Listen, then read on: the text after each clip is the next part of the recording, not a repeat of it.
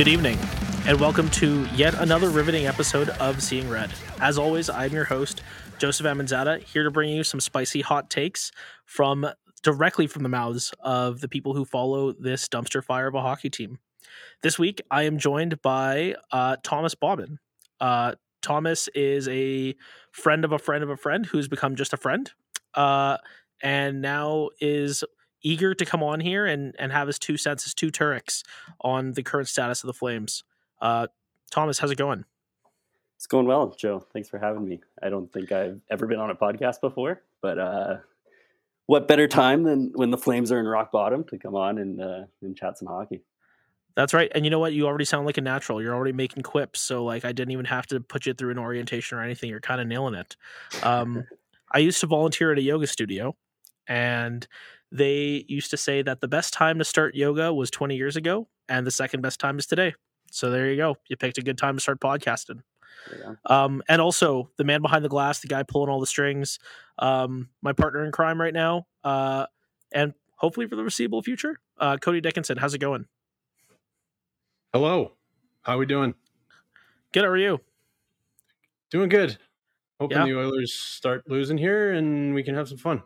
What's the status of that game currently? 0-0 still.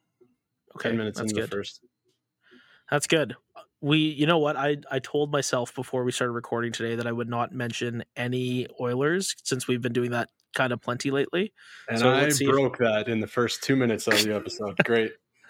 Yeah, probably should have mentioned that in the pre-production meeting, but hey, that's fine. My fault. All good. Yeah, you can go back to doing producer stuff and let the pros handle the podcasting. All right. Sounds good. Thank you. Okay. Now we can hop right into it. The Flames just wrapped up a 1-1-1 3-game road swing through Eastern Canada, of course, going to the center of the universe in Toronto first, following it up with a 4-1 shellacking in the nation's capital, and then a gutsy 2-1 victory over a rebuilding Montreal Canadiens team. So I figure it's probably best to start chronologically, and let's start with the Friday game against the Toronto Maple Leafs. So a lot of hype coming into this game because the Flames were kind of starting to sputter a little bit again. But actually, no, they beat Nashville, didn't they? They won the two prior, yeah. Yeah. That's right. They beat Nashville. And then they went to Toronto, and that was the big Brad Treliving Bowl. So I wanted to kind of start off before the game even started and bring up the whole, how are you going to remember Brad Treliving as a GM? Because his fingerprints are all over this roster, and I would have loved for this game to be a little bit more like two heavyweights meeting. But on paper, the Leafs are obviously much better positioned to walk away with 2 points than the Flames are. And certainly the game kind of reflected that through the first two periods, with a spirited comeback from the Flames falling just short in the shootout. But with all that said, how did you think? Well, let's start off with Brad. So let's go there. So Brad's tenure as a GM, give it a letter grade. I'll give it a B+. Speaking about the Friday game, I was surprised we didn't see Brad on the Sportsnet broadcast at any time during. We got some Connie shots, but I was expecting to see Treliving a little more. I think in general, I think people are going to look back on the Treliving Flames as kind of a disappointment. They never really had the playoff success that I think everyone wanted and that they were building towards. And then everyone now who are Flames fans following the team are going to remember the bad contracts we're saddled with. Mm-hmm. I think in general, he did a really good job. I think he came in at the perfect time, a time kind of similar to now where the team was just starting a rebuild. I think they were 1 year into it. And I think he righted the ship. He inherited Goudreau, he inherited Monahan. But I think in general, he built a team that every year was competitive. There were some years they missed the playoffs, and I know there was those couple of years where they went back and forth. But I think he had some really savvy coaching hires. I thought Gulutzan was a really good hire. Not so much Peters, but I thought whether it was him or ownership who brought in Daryl, I think Daryl was a good coach as well. And they fell short, but there's only so much you can do. I think they did have some good teams in there that fell short for for reasons that were not necessarily his fault. I think the goaltending fell apart some years. The team just didn't, had some tough matchups and was never the best team. But I think in general, it was a fun 10 years. It was an exciting 10 years. And I give him a B+. I think he was a pretty good GM, and I would have liked to see him stay, but I think he's in a better spot now. And I think the team needs a rebuild as well a little bit. So. Really, a lot to unpack there. There's a lot to sink my teeth into. You already said the R word, which I think we're going to get back into a little bit later on in the show. But for me, I actually thought his coaching hires were kind of the inverse. Like, Bill Peters is obviously not the best human being in the history of the world, far from it. But he was effective, and he got the team playing well. He was grossly outcoached in that playoff series against the Avalanche, but I thought he had some good regular season success. Glenn Gulleton, I thought, was probably, the chair might have been a little bit too big for him, might have been off a little bit more than he could chew. And certainly I think that's reflected with the fact that he's still just an assistant coach on the Oilers, where it's like, I think you could put myself or Thomas or Cody, and all of us could basically teach that power play to be clipping at a 25-30% rate of success. And then in terms of my memories of Brad Treliving, I agree. I think he actually drafted quite relatively well, because drafting is so inexact and such a dart throw, and it's hard to have a very, very high success rate. But I feel like a lot of the Brad draft picks did end up panning out, and I thought he was a great wheeler dealer. I always loved how much of a riverboat gambler he was in terms of the trade market. He was always in on everybody, which I personally appreciated. I feel like there's some GMs that are a little bit gun shy of shoving the chips in the middle and going to get their dude. Brad was certainly never you can never accuse him of being one of those guys. Where my issue is with Brad, and I guess we still kind of see the remnants of that, is the dude just could not navigate free agency. And for all the good contracts he put out, like Rasmus Anderson's last deal, Michael Backlund got signed to that $5 million deal after his Selke campaign, and I don't know, I can't think of another particularly good one, but there were some good ones. I didn't mind the Frolik one. I think he was a good player for quite a few years. So the Frolik deal is the reason why we couldn't get Matthew done. We didn't want to give up on Frolik, so we bridged Matthew, and that's why he is not currently the Calgary Flames captain. And so that to me is kind of unforgivable. Of course, yeah. Sorry, go ahead. My only rebuttal to that is I don't know if Matthew wanted to sign long term. I think there was part of him that probably set up that bridge deal to do exactly what he did. Mm-hmm. I think people look back now and say, I think Matt is a little revisionist in saying that, oh yeah, I really did want to sign a long term deal back then. I think it's easy to say now. I do think the Flames probably would have gotten that done if he wanted. But keep going. No, that's a fair piece of candor, I guess, because I took it at face value, because I agree. It probably is a little revisionist history for Matthew. Matthew can't come out outwardly and be like, I didn't want to sign in Calgary, that's why they bridged me. Mm-hmm. But I fully can't see a scenario where they would have been like, hey, Matthew, would you like a long-term deal? And he would be like, no, bridge me. Yeah, I just mean over the course of 2 years, they were probably offering him a lot more of a long-term deal. He probably got the exact contract offer he wanted from the Flames, a year and a half ago. And he said he didn't want it. He said he wanted out. So yeah, I take your point. I think there's going to be a little gray area there. We'll never really know for sure. Mm-hmm. But yeah, I agree. I think in general, Treliving, a lot of his free agent swings, a lot of them missed. There was the Brouwer one, there was the Neil one, and then we kind of have a couple on the roster right now that I've seen labeled as panic moves.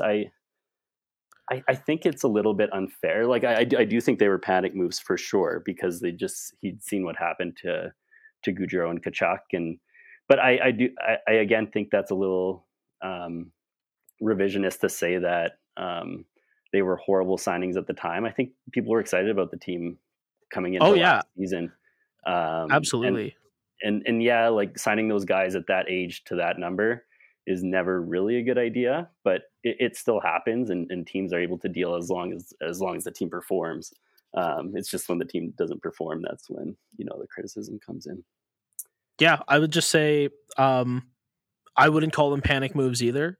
I would call them desperation moves, because I think he was well aware that he was in the last year of his deal, and whether it's his fault or the org's fault or Calgary's too cold or the arena's too old or whatever, what have you, the fact of the matter is, like, Matthew Tkachuk is a unicorn. He's one of one, and he chose to find greener grass elsewhere.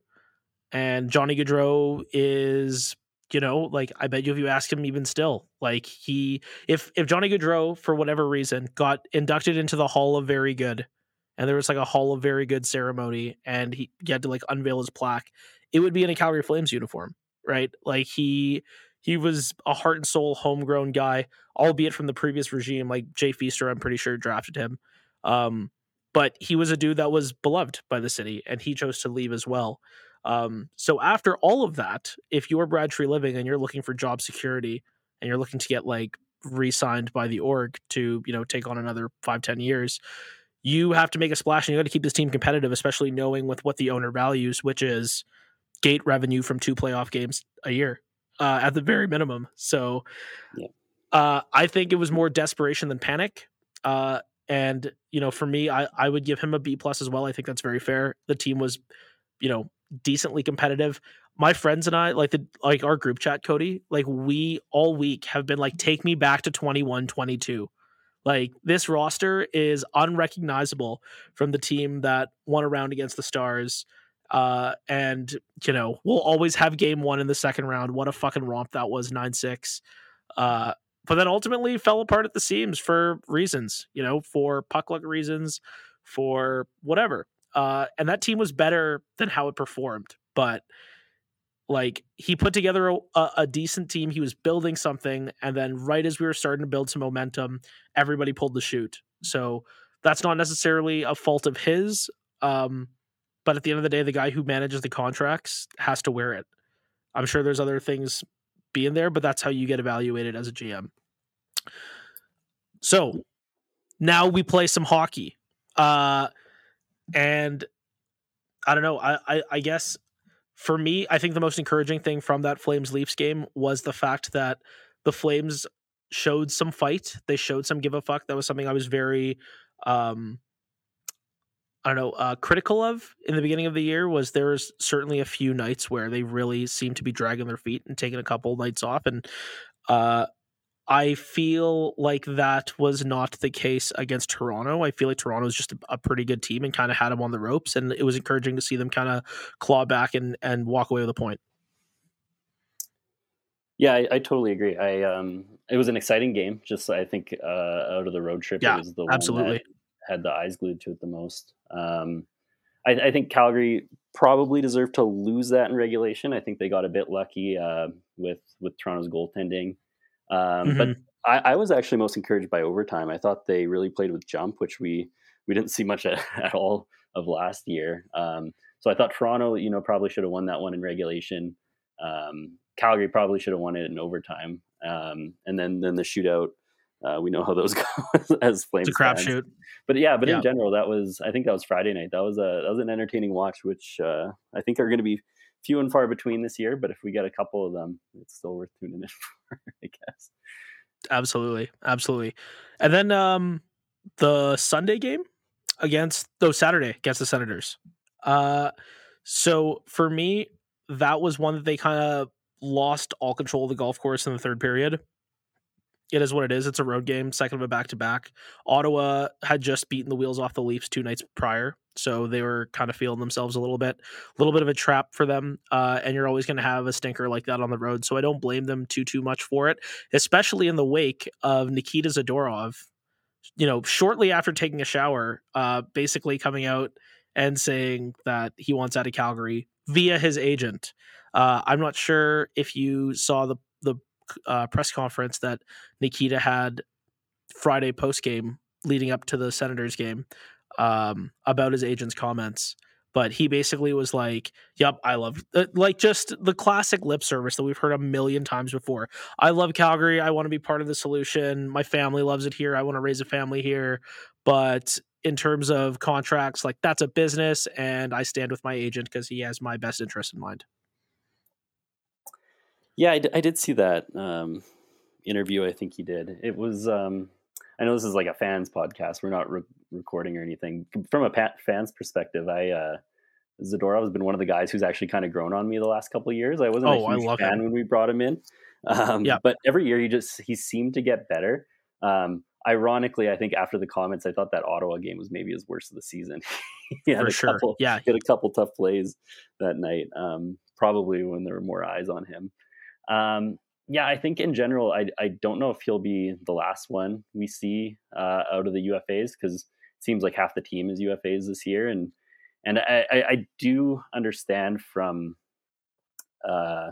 his perspective. I think it's a bit interesting, like demanding a trade in a UFA year. I feel like that's a little less common because you can kind of just tell management that, and if they want you're gonna get traded anyway, dude. You don't necessarily need to have your agent, come out on Twitter and all that. I think what he's probably wanting is a trade where he can maybe get more minutes, more points, so he has a better case in free agency. I think that's tough. I think that's kind of pulling the, like, for a guy who kind of says he's a team guy, it's pretty early in the year to be doing that. Yeah. So that was a little disappointing to see. But ultimately he's allowed to do it, and we'll see what comes of it. I don't think Conroy is going to be like, oh, we need him out of here unless, there's locker room things going on. I think in general they'll continue playing him, and if they get an offer they like, they'll bite. Totally. And they've said as much. Conroy's like, yeah, I know you want this to be taken care of quickly, but we're going to take our time with this and make sure that we get the best deal for it. Which actually leads me to kind of the next thing I wanted to bring up, where I had a friend of mine who classic Leafs guy, by the by, right? Text me, is like, what's the deal with this Zadorov guy? What can you tell me about him? And I'm like, that's amazing. Like, you haven't watched Nikita Zadorov not one time, because he was playing in Colorado and playing in Calgary and Chicago, and those are all West Coast teams or Western Conference teams, and you can't be bothered because all you care about is the Leafs. Fair enough. I will also say, Julian, if you're listening, I understand that you live in the UK, so it might be tough, but still, you don't get a pass for that. So I was going to ask you, if you're general manager Craig Conroy, general manager Thomas Bobbin, general manager Big T, sorry, Mm-hmm. Yeah. What is the sales pitch on Nikita Zadorov? Because I kind of have mine, but if you were trying to sell him to the Leafs, I mean, that's a bad example because Brad already knows everything about him. In fact, he traded a third to get him, which I think is actually one of his more shrewd moves, because I've liked what Nikita's brought to this team by and large. But if you're trying to sell Nikita Zadorov, what are you expecting to get back, and how do you spin him that way? I think you're probably looking for futures. I saw like a Twitter thread going around today, like speculating at a Zadorov for Klingberg deal. I'm not sure what that accomplishes if you're the Flames. I think that would be a tough one. I think you're looking for draft picks. Maybe not blue chips, but any like B prospects or something. You're probably listening. I think your sales pitch for him is that you don't really need much of a sales pitch. I think a lot of GMs in the league are still kind of old school, and they like, a 6'7" defenseman with size who hits. I don't think that's too hard to sell. And to his credit, I think, maybe earlier in his career, he was pretty lackadaisical with the puck and would get beat wide. And you just don't see that anymore from him. He's actually pretty responsible. So I think that teams are going to be interested. I don't know if you're necessarily getting the first round pick and a prospect that you might for other, coveted free agents in their UFA. I don't think you're getting a first round pick for Nikita Zadorov. No. So here's my pitch. Nikita Zadorov is toolsy. Nikita Zadorov, that toolbox is stacked. You want 6'6", 7 days a week? Check. You want skates like the wind? Check. You want accurate shot? Guy scored 14 goals last year. Check. You want to talk loves to activate the D and join the rush? Check. The problem with Nikita is actually, kind of what's what I'm looking for? Contradictory to your point is I actually don't think he's the most responsible guy. In fact, I think he's very much like a riverboat gambler who sometimes can make some boneheaded errors in the interest, obviously, of doing well for the team. But he's a guy that can be a little lackadaisical in his own end, or make some gambles that aren't exactly well advised, or the most optimal gambles to take at whatever given moment. So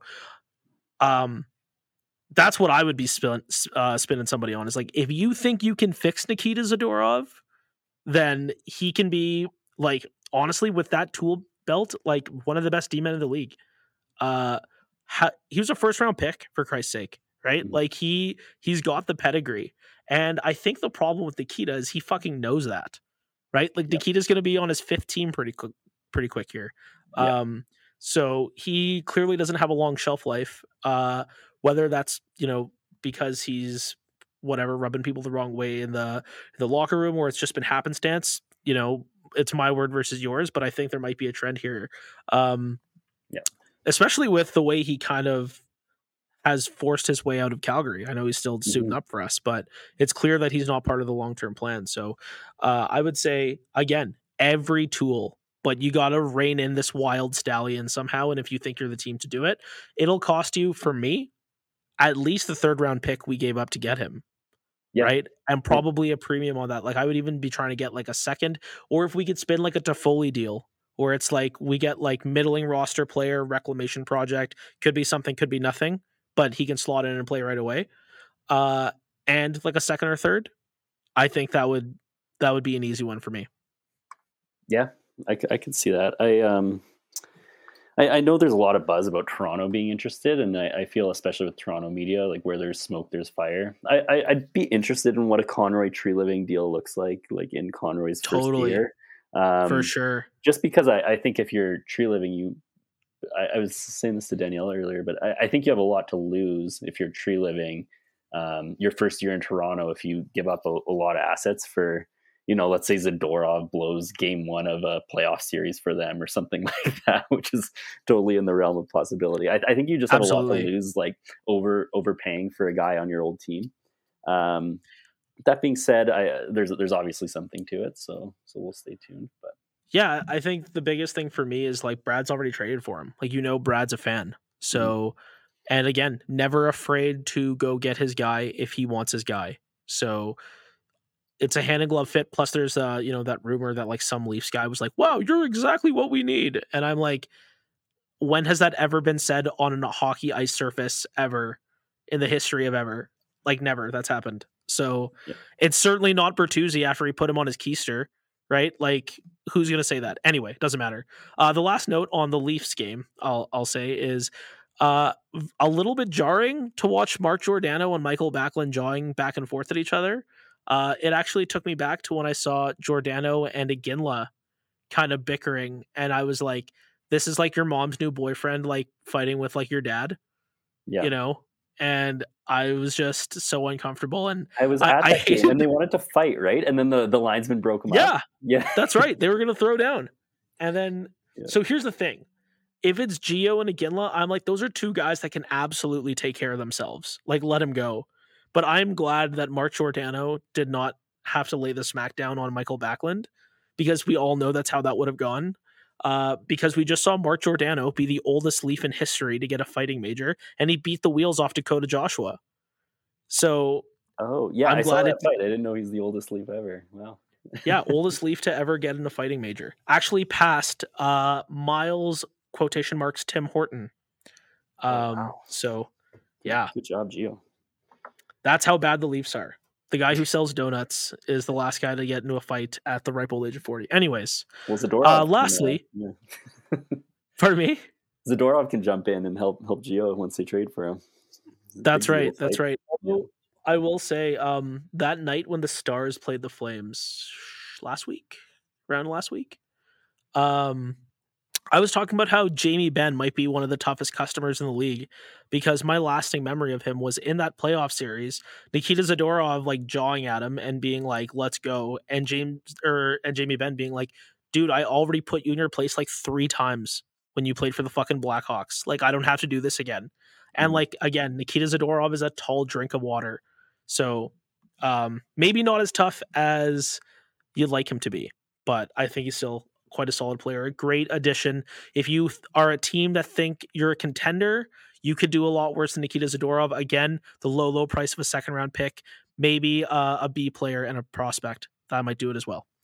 Moving on to Montreal. Honestly, a fun game as well. Low scoring. But certainly eventful. I thought it was great to see Jacob Markstrom stand on his head and really put together maybe his most solid performance in recent memory. I know the dudes on the radio were talking about a game he had against Minnesota last year. Actually, his lone shutout of last year was against Minnesota. But other than that, I think this is probably the best game I've seen him play in quite some time. And they needed all, 30-something saves that he put up against the Habs to walk away with that 2-1 win. Yeah, and that's good news because I think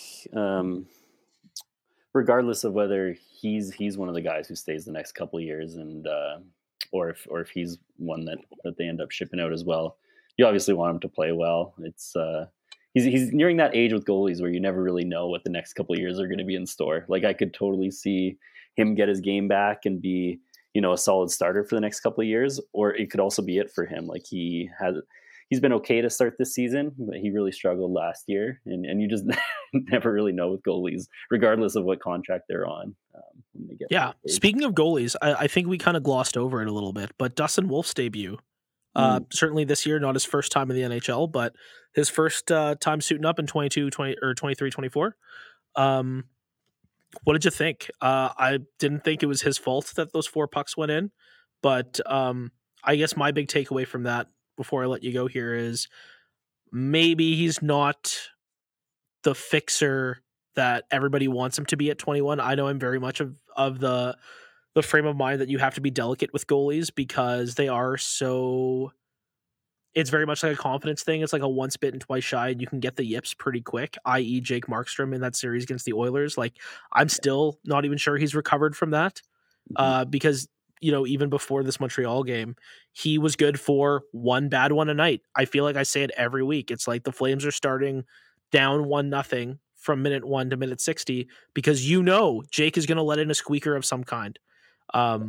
So with that said, Dustin Wolf, your time will come. I'm not positive it's right now. I know that probably feels like a gross over-exaggeration after one start, but I just want to temper people's expectations because there's a big portion of the Flames fandom that's like, get him up right now, trade Jake, trade Vladar, and just give Dustin Wolf the reins. And I'm preaching caution is all.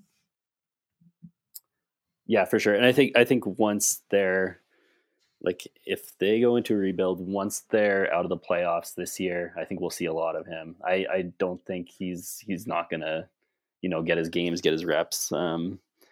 He's a guy I cheer for because I'm kind of a smaller goalie too, and he's a small goalie. Yeah, not NHL level, but I'll play beer league for you if you need somebody. Okay, good to know.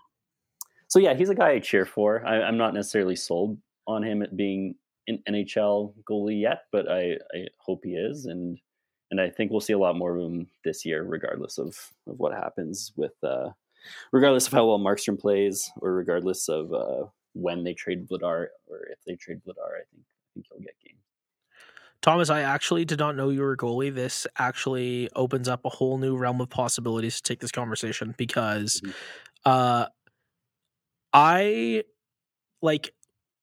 Jake is playing pretty well to the eye test. The peripheral stats and his counting stats are quite bad. And I'm wondering, in your opinion, is he going to be part of the solution, or is he another dude that you should probably look at maybe flipping at the deadline or maybe in the offseason to a contender or somebody who needs a goalie that they think they can fix? I think it's tough. I think ultimately for him, I think once some of his buddies start leaving, he's going to probably want to contend. He's like anybody else where he probably realizes he's only has a couple of years left and wants to win a cup like anybody else. There's only so many jobs in the NHL for starting goalies though. So like, Totally. is there one available for him? It probably depends on how he plays. If not, I do think, like we do often see veteran goalies at the end of their career, even if their team's slumping, kind of stay with that team. I don't know if that's going to be in the plans for Markstrom. It probably depends from a Flames perspective if Wolf is the real deal or if they have anyone else in the pipeline that they think can handle it. But yeah, and actually that's going to be my follow-up is if they do decide to move on from Markstrom, that would be indicative of, like, for me, probably like a full-scale tear down to the studs, start from zero. And then at that point, it's like, is that necessarily the best thing for Dustin Wolf to go out there with zero supporting cast and just get peppered, and presumably let in a few goals every night just because, you know, that's the nature of the beast. Like, you're going to be facing teams that are theoretically much better than yours. And so you're going to let in a few pucks, like, even if you're the fucking best goalie on the planet. Do you see a scenario where maybe that, like, stunts his growth or his confidence as a result and, you know, might be more detrimental than if he were to come up with a Flames team that is, like, trying to contend and would theoretically have some difference makers around him, some sound defensive schemes, and, you know, would basically be putting him in a better position to succeed? Might sound a bit weird, but I don't think so. I think some of the hardest years or like hardest teams to play goalie for at times can be teams that dominate the games and cycle and play a lot of ozone time. Like, I think like Markstrom's worst year was last year when the team was consistently out shooting other teams, and all it takes is one breakdown where he hasn't seen the puck in 5-6 minutes and, and it's in the back of the net, Totally. which we saw a lot last year. I don't necessarily, but I do think there is something to be said, from a pure confidence perspective. If Wolf's rookie year, they give him a run and his goals against and save percentages among the worst of the league, I could see that maybe playing into his confidence. But ultimately, if he's the guy, he's gonna probably shine, and I don't think it's uncommon for a rebuilding team to have their bright spot in net. Yeah, definitely. I think for me, the last bit on Dustin Wolf here is I'm going to look very closely at the Buffalo Sabres goaltending situation. A, because I have Ukko-Pekka Luukkonen on my fantasy team, but also because he's spelling Devin Levi, who's got as much pedigree as a Dustin Wolf, but is also kind of struggling right now on a team that is rebuilding, a team that is supposed to be trying to take that next step. And he's getting peppered. He's already gotten hurt. Like, there's just a lot of things that are already kind of, appearing as hurdles for this guy to, like, become the goalie that Buffalo thinks he can be. And again, I always preach caution with goalies because I just know how fragile they are, for better or worse. So anyways, Montreal, last bit on Montreal, Sean Monahan, good to see him healthy and skating. I actually liked his line with Brendan Gallagher and Tanner Pearson. I know I just raked my buddy Julian over the coals for never watching any Flames games, but I do not watch a lot of Habs games. It's not because I don't want to. It's because TSN's like broadcasting thing is like so strict. You can't watch any out of market stuff anyway. So anyways, loved Sean Monahan's game. Good to see him healthy and contributing, and just wish him all the best. Yeah, I thought he played well last night too. It wasn't just in like a minor role. He was on the power play. He was out there with an empty net. Yep, PP1. I think when we think back of your earlier question about the tree living Flames, I think right after Gaudreau, I think people probably look most fondly back on Monahan. He never turned out to be that dominant player we all wanted him to be, but he scored, and I think everyone has a lot of great memories of overtime winners and him and Gaudreau's connection, and he was really just classy, like kind of all this stuff you see from some of the new Flames with their agents and wanting out. Like, you would have never seen that with Monahan. Never.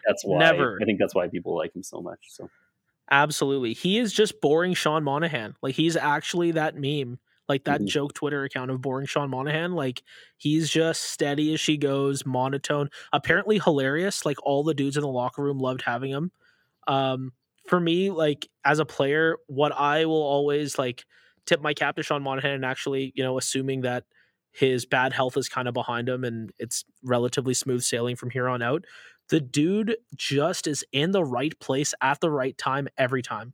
Like, he's got 99 positioning. He's probably the least sexy guy to have on like your Chell 24 team, because he's probably like an 85 overall, and it's like 99 awareness, like 99 discipline, like all the shit that doesn't actually matter in the game, but in the intangible world of working in an organization, working in a team, like that's what makes Sean Monahan so valuable. And ho hum, he can chip in a few goals too. So yeah, happy for him, man. Really am. I'm glad it's working out for him. I do think it's interesting that the Canadians, like, he's playing a big role in the Canadians, but it's because the Canadians are bad, So I think it's kind of a good scenario for him. And, if they do start to pick up their socks and the Canadians take the next step, I hope for his sake that he can stick around and be part of that, because he's grinding it out with them right now. I don't want them to like dump him off to like some other dumpster team where he can toil in obscurity. I'd like him to be kind of there long term. So happy for Sean Monahan. Okay. So that was the road trip. 1-1-1, 5-8-2. We're heading back to the crib, and Vancouver's heading here. Vancouver, red hot to start. They seem to score goals for fun. I have said it in my group chat, and have laid a little skin down. But they're the darlings of the NHL, certainly in Canada. Everyone's loving what Rick Tocchet's doing. Elias Pettersson is doing his thing. Quinn Hughes looks like he's going to win the Norris. Thatcher Demko looks like he's going to win the Vezina. But it's November. So is this like indicative of things to come for the Vancouver Canucks? Are they finally starting to bring it all together? Are we going to see a nice little run for them where they can certainly take a chance at the Pacific Division and maybe make some noise in the playoffs? Or is it still too early to tell for you, Thomas Bobbin? For me, it's still too early to tell. You kind of look at some of the advanced metrics, and they're nowhere near the top of the league. They're really riding. They're the PDO team. Yeah, they're the PDO team. Demko's got a 950, and he's playing well, but that doesn't mean they're not a playoff team. And once you're a playoff team, all you need is a good coach and a good goalie, and you can go on a run, right? Like I think we do a lot of analysis, looking at the roster makeup and who's their 12th forward and 13th forward. But ultimately, they do have game breakers. Like you said, they have a guy who could win the Norris. They have a guy who could win the Vezina. And they're scoring a lot right now as well. So Pettersson can win the Hart. Like, I don't know, man. Like, it's not out of the realm of possibility. So totally. Yeah. Yes. So I think they're a good team. I don't think they're as good as their record, but I think they'll probably make the playoffs this year just based on the hot start. And then they have a good goalie now. So yeah. You know what? I take the piss out of the Oilers bros all the time. Put $1 in the jar, Joe. That one was unprovoked. You can't blame that one on Cody. But I love to razz them about how like the Canucks are further along because the Canucks have a goalie. Like, that's the most important fucking thing, is like, if you don't have a goalie, you're kind of hooped. And like, do the Canucks ever have a goalie? In fact, he was so good that they're like, yo, Jake, you can go to Calgary. We really don't give a shit. We got Thatcher. We got Maggie Thatcher back there. So and that didn't look good for like immediately. No, was but he was having a hurt. good year or two after they traded him over to the Flames. And Demko and like you said, Demko was hurt and not playing. Yeah. And Vancouver was a fucking just a mess, right? There was like, who's there before Bruce Boudreau? Was it Travis Green? I don't know, whoever it was. Yeah, that's right. But they went through like 2 or 3 coaching changes since. So yeah, they were a mess. But I mean, it's nice that Rick Tocchet's working out for them. Always curious with like the stern disciplinarian coach how long it works. Like, everybody loved Daryl and his dry sense of humor, his abruptness, his aloofness, until they stopped winning. And then the media turned on him, the fans turned on him, the players turned on him, and everyone hated him. So let's see. And like Daryl's won 2 cups. You know, Daryl's been to 3 or 4 cups, I think. 3 for sure, but maybe 4. So Rick Tocchet has not. So that might go tits up even quicker than Daryl did. But yeah, for me, I echo that sentiment. I don't think I'm quite ready to announce them as a contender for the reasons you've stated above. They are the PDO team. They also have played a pretty easy schedule. Like they've beat up on the shitty Oilers 3 times. They also beat the Sharks. They beat the Blues when they were stinky. Like they haven't really played anyone. Not that we're anyone, but they play us tomorrow, so it's going to be nice to see what they do. Divisional game on the road. The Flames, I'm a little worried, first game back after a long road trip. They have not been particularly good at home, I know, because I've been to like basically every game. So it's going to be an interesting one tomorrow night. Are you going to watch that one? Are you heading down to the Dome? I might. I don't have tickets yet, but I have a buddy who's sending feelers, so I might be there. We'll see. Yeah. Yeah. I saw the Flames are -120 favorites, which kind of surprises me. A 5-8 team up against what are they, 10-2? What are 9-5 probably, something like that. Maybe even better than that. It was weird because they were favored against the Habs yesterday too. And again, I'm like, man, is Julian setting the book? Like, have they not watched a second of fucking Flames hockey? Like, anyway, they're terrible, but I'm looking forward to it. The last thing I wanted to kind of run by you before we get out of here is in the wake of this road trip, and they finished 3-1-1 in their last 5, which is good, but still a lot of work to do at 5-8-2. And with all the stuff, all the noise that's coming out between the Zadorov trade request, Darren Dreger breaking something that said, Kadri is not into a rebuild. He came here to contend, and if they do decide to go to rebuild mode, he's the guy who wants out. There's all the stuff linking Chris Tanev back to Vancouver. Noah and Elias at different points have said, we're not interested in re-signing. For better or worse, in hindsight, it might look like that shouldn't have been the case at all, based off Elias's recent run of play, but we won't get into that. It seems kind of inevitable that this roster is going to do some sort of insert reword here, whether it be a reshuffle, a retool, a rebuild, a reload. So I'm curious, what does that look like for you? What do you think are the pieces worth keeping? Who are the dudes that you're looking to move?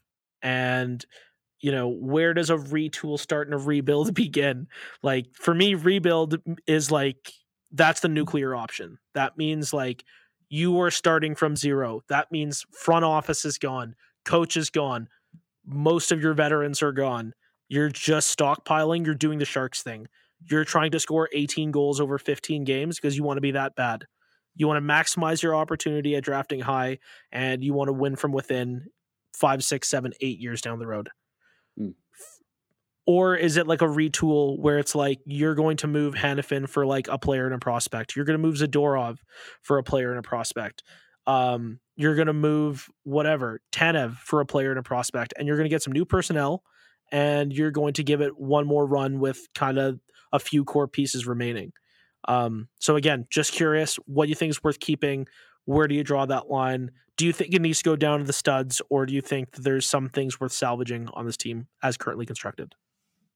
I think between your definition of a retool and rebuild, probably somewhere in between. Not that like there's going to be any front office or coaching changes. I feel like they did that. I think Conroy probably knew it was headed this way too when he took the job, and he probably wants to do it. I feel like that would be a good endeavor as a new GM to try and rebuild your team.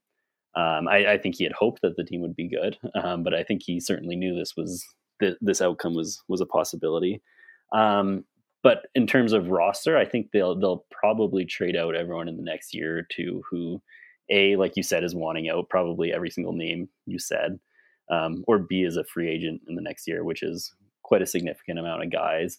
I think certain guys they'll be stuck with. I saw Drager's report too, but I don't think any team is really biting on would offer anything at all for Kadri at this point. Man, he's playing good. and he's playing good, but just at his age and with how many years he has left, I think that might be a tough sell. I think certainly Huberdeau, nobody would want to touch Nobody that. wants him.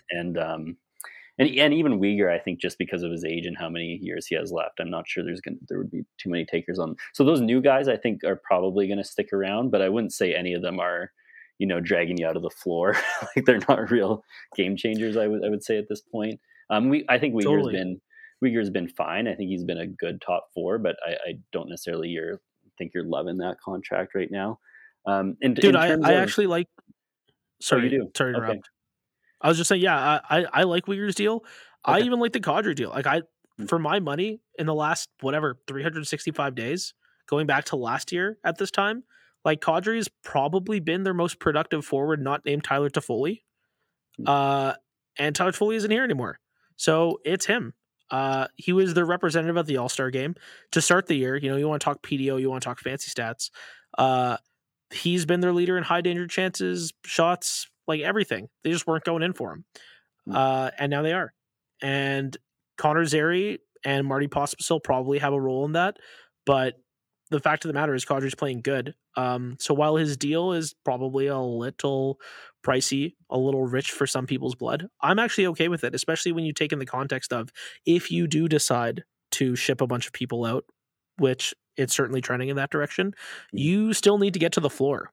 So having your second highest paid player be your most productive forward is probably okay.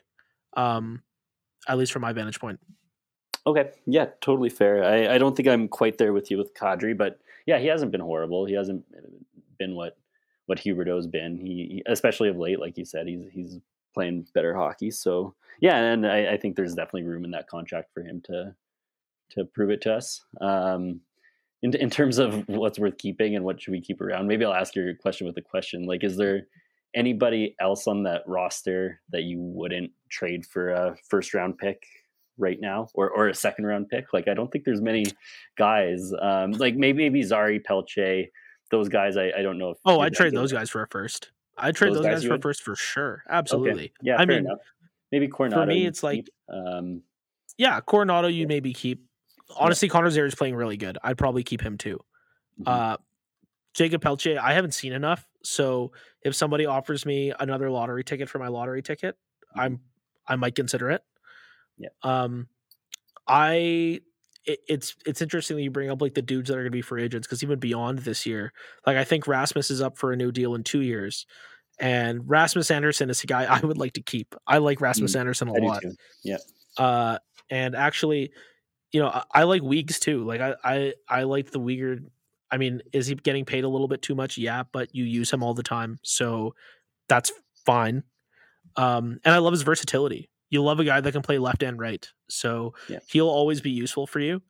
So I wouldn't even necessarily look at trading Weegsy. I like Rasmus. I mean, Michael Backlund you're kind of stuck with, but he's also a dude that's been like, I want to play for a contender. So if you end up tearing it down, he might be a guy that's like, here's your C-back. I think you do what Blake Coleman wants. Yeah. Like if he wants to go, give him a shot. Totally. He knows he's only got a couple years left, and I think he deserves that. So. For sure. Yeah. For sure. And then Blake, I think, will probably want to go. Mange will probably want to go. And then that's like your whole team, right? If like Coleman's gone, Mange is gone, Lindholm's gone, right? Like that's pretty much everybody. So I would say, to answer your question of my question with another question, I would keep Uyghur, I would keep Anderson, I would keep Michael if he wanted to stick around. I would even keep Naz, unless you get like something nice. Like, I mean, we'll see how the rest of the year goes, but like he's producing, he's playing well, and you need to hit the floor. So that's like not the worst scenarios if you keep Kadri around, but it also sounds like he doesn't want to stick around if you are going to tear it down. Cody, I wonder if you're interested in chiming in here. I know that our group chat has very much been vocal of, we don't have it in us to sit through a 6-7 year rebuild. I don't know if you've ever gone on record as saying one way or the other, but at this point, would you welcome to the studs, or would you be looking to see more of a retool on the fly kind of deal? Well, I think you said it in another episode. I think it was in Mitch's episode before, but like, I think in terms of the way that the that I've seen this fan base looking at a rebuild, they're looking at it through rose-colored glasses for sure. They're looking at, not and another dollar in the Oilers jar, but they're looking at an Oilers rebuild, where you're getting the first overall pick for what are they, 4 or 5 years? Whatever. Yeah. And then get it, and it working out like that, where they're not seeing the other teams that have been rebuilding for decades now. Look at Buffalo, man. Look at Montreal. They were just what I was going to bring up. But like Buffalo has not been good for a long, long time. No, man. And so I would like to see a change of some sort. I just don't know what that change needs to be. And that is why I'm sitting behind this camera and not in the GM's office of the Calgary Flames. That's right. That's a good point. And I think, like, when people tell me that they want to rebuild, I think what I actually hear is that you want high-end talent, right? Like, you don't want to lose for 5 fucking years. We can't stand losing for a month and a half. Right? As fans, like, think about how fucking treacherous it's been right now. People are already not going to the arena. It's been a month and a half. Right? And us fans are fickle. Like, we're going to have 1, 2, 3, maybe high draft picks. And then by year 4, we're going to be like, okay, show me the wins. We've rebuilt. And unfortunately, that's not how it fucking works. Like, the Oilers have won a lottery 5 times. 5. And they're worse than us. Think about that. We're going to have to win 5 times to be worse than we are right now. No, thank you. I'm 30. Well, I need you to start winning yesterday. To your point too, like, people already aren't showing up to the games, and you can get in the door for $7. Absolutely. We're building a brand new arena that's going to be $100 plus to get in the door. And you think a losing team is going to draw people in with that high of a price jump just to like take in the sights of the new arena? No. Totally. Yep, absolutely. And so anyway, thank you, Cody. You can hop back there whenever you want. But yeah, I think I hate to keep bringing up the rebuild versus retool, but like, it's clear as day that this roster as currently constructed just doesn't really work. Some guys have to get moved out. Some guys have to get moved in. I think it's, how drastic do you want to be with that difference? And for me, like, I find it I'm going to remember this iteration of the Flames as like, how did it not work? Because there's so many pieces. Like, if you look at all the trade fucking articles that are coming out, there are Flames up and down because they're all good hockey players in a vacuum. Yep. It's just as a team, it's just not working. So like, I'll always look at this team as like missed potential, because we thought the pieces were there, but clearly for whatever reason, it's just not working. And so if you can maximize what comes back in for those good players, I think you could realistically go back to being competitive, whatever that looks like for you, sooner rather than later. And you brought it up earlier. If you have a good coach, you have a good goalie, and you get in the playoffs, who the fuck knows? The Florida Panthers had less points than the Flames and went to the Cup final. Yeah. The Montreal Canadiens, that year that they went to the Cup final, the fucking bubble cup, they had less points than the Calgary Flames. Or no, they made it on like regulation overtime loss, some other bullshit where they like hopped in over us and they went to the Cup final. And I know that's not a recipe conducive to success, but it's all a crapshoot. So I feel like I'm talking myself into the whole, like, you just got to get in and see what happens, because the alternative is you toil in obscurity for 10 years plus. Maybe, I don't know. Well, I think what fans are wanting is just, younger talent on the roster, younger talent in the farm system, which we don't have a lot of. And I think you could probably look at 25 other teams that, you could point to a couple guys under 25 that you say, okay, those are going to be, big pieces for them in the next 5 years. The Flames don't really have anyone like that. Like, I agree. I've liked Zari, I've liked Pelche, I've liked Coronado, but I don't know, any of those guys for sure are going to be that guy. So I think I don't think a rebuild goes exactly like you get a McDavid if you tank this year and trade all your guys this year and you're good. But I think if you can give yourself, another couple shots at it, probably next June is kind of all fans are probably hoping for now. Yeah, I mean, the fans might get what they wish. It might be a careful what you wish for type of deal on my end too, right? Like if they end up doing the retool and it's just more of this in perpetuity, it's like, okay, that kind of sucks too. So anyways, nice positive note to end the show on. Just 25 more years of fucking 9th place in the West. Yeah. Okay, well, Thomas, you have any closing statements? Anything you want to plug? Anything you want to say before you get out of here? You can follow Big T in the Kitchen on TikTok. That's where I do my food TikToks. But that's all I have to plug. And no, I just want to say thanks for having me on. It was an honor, and I'd like to come on another time. Hopefully, when we do have some hope for the future. Yeah, that's awesome. I actually didn't know you did that. I totally blanked on making you do an introduction and say a little bit about yourself to everybody on the show. But that's totally cool. kidding. I know nobody will follow me on TikTok. I'm totally kidding. Okay. It's not good. Okay. All right. Well, I took the bait. I'll get this giant hook out of my mouth and get out of here. All right. Thanks everybody. For Cody, for Thomas, I'm Joe. This has been Seen Red.